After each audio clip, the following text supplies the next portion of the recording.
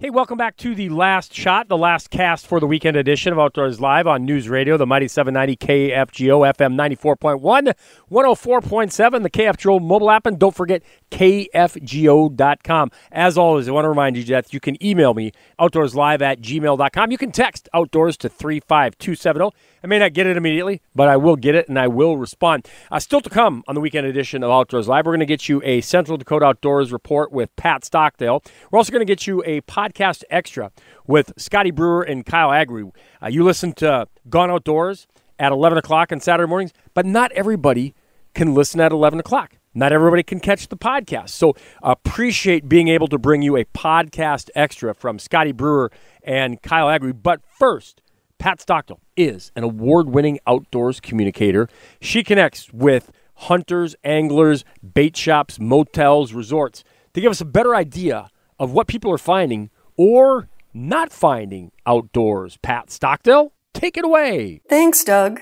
Checking elsewhere around North Dakota, pheasant and waterfowl hunting are the outdoor priorities right now, but those heading to Devil's Lake are working shallower water for walleye. There's still some more small ones, more so than larger ones, but try spinners and bottom bouncers. Doesn't hurt to still go a little deeper, but overall, cooler water and air temperatures are generally moving fish in shallow water. There's not a lot of activity on other lakes, and out west, the Missouri River tail race is about like it was last week, slow from both boat and shore. Look for improving salmon success, though, as more fish move through Garrison Dam, and some small walleye are being taken in the spillway channel yet. The east end of Lake Sakakawea isn't seeing much activity now that releases from Lake Audubon into Lake Sakakawea are done. Audubon's now at its usual winter elevation, but anglers really aren't working that lake much either. However, the Van Hook Arm in Sakakowea's midsection is seeing a little bit more of a fall walleye bite and a little bit more fishing activity as the fish move a little shallower. Look for some success. Not great, but at least anglers are getting a few walleye, as far west as White Earth Bay. The upper end of Sakakawea muddied up a bit after early October rains and wind. That also muddied the Yellowstone River and upper end of the Missouri River west of Williston. There isn't a lot of waterfowl migration yet, but that could change at any time. A few scattered snow geese are trickling down into North Dakota, though, and some sandhill cranes are showing up along alkali wetlands in some central and west central parts of the state. The pheasant season opener saw some areas with good success and numbers of young birds that aren't fully colored yet, while other areas weren't as productive. Fall turkey season's next on the horizon for those lucky lottery license holders. So appreciate being able to bring Pat Stockdale to you with our Central Dakota Outdoors report. Read her work in Dakota Country Magazine. You can find her in many other publications nationally and across the upper Midwest. Pat Stockdale, an award-winning outdoors communicator with our Central Dakota Outdoors report. Hey, well, there you go. The last shot, the last cast for the weekend edition of Outdoors Live. Appreciate Scotty Brewer, Kyle Agri, Pat Stockdale, the Central Dakota Outdoors report. Don't forget, podcast available. And I want to bring to you a very important topic. I want to spend a little time talking about chronic wasting disease surveillance and testing because it's so important for the current health of the deer herd, the future of our deer population, and the future of hunting. I mean, quite frankly, if a deer population suffers and struggles and decreases, you're going to feel that in your deer tags. And you've seen that whether it's something from EHD in central and western North Dakota, whether it's a nasty winter like last year, or in the future, if it's chronic wasting disease, no matter what the factor in the equation that reduces a deer herd, one of the only ways that we can adjust the human take of deer is through allocation of deer tags, quite frankly. So unfortunately, we can't increase the habitat at the snap of a finger. We can't change the weather. I mean, it just goes to say. So when it comes to disease, mortality, and chronic wasting disease into the future, I cannot stress enough how much we as Game and Fish and you hunters and the cooperation are imperative.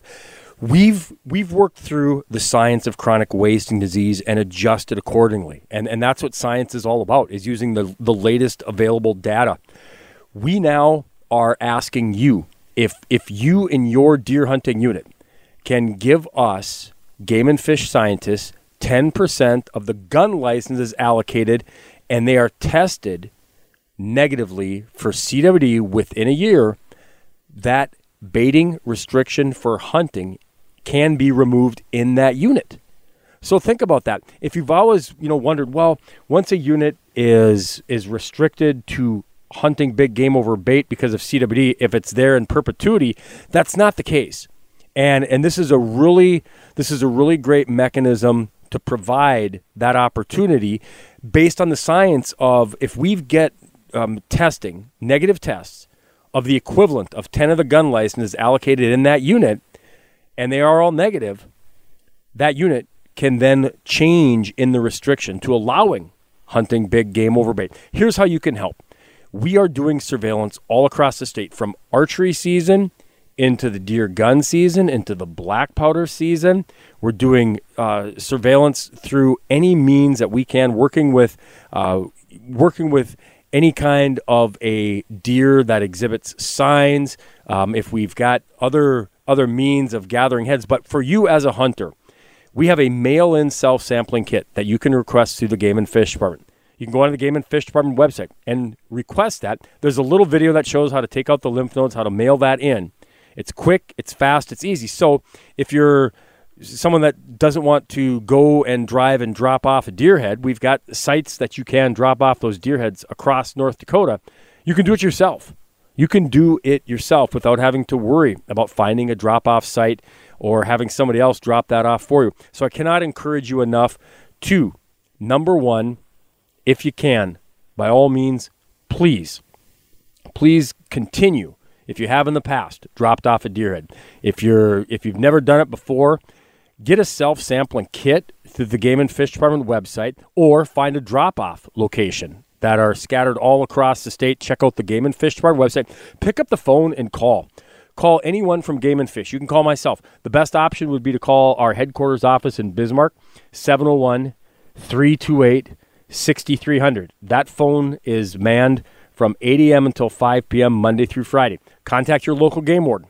Contact any of our district offices. We have district offices in Jamestown, and Devils Lake, and Harvey, and Riverdale, and Williston, in Dickinson, and our headquarters office in Bismarck.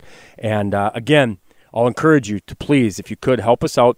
And if you got any questions, to call our Bismarck office, 701-328-6300. And while I know I did it last week, when you have daughters and you're a dad, you cannot wish your daughters happy birthday enough. So once again, I want to wish my daughter, Katie Leier, she had a birthday last week, and a very special happy birthday to Katie Leier. Love you so much. This has been the weekend edition of Outdoors Live on News Radio, the mighty 790 KFGO, FM 94.1, 104.7, KFGO.com, the KFGO mobile app. Until next time, I'm Doug Leier, reminding you, as always, keep your lines tight and your powder dry. Have a great one out there.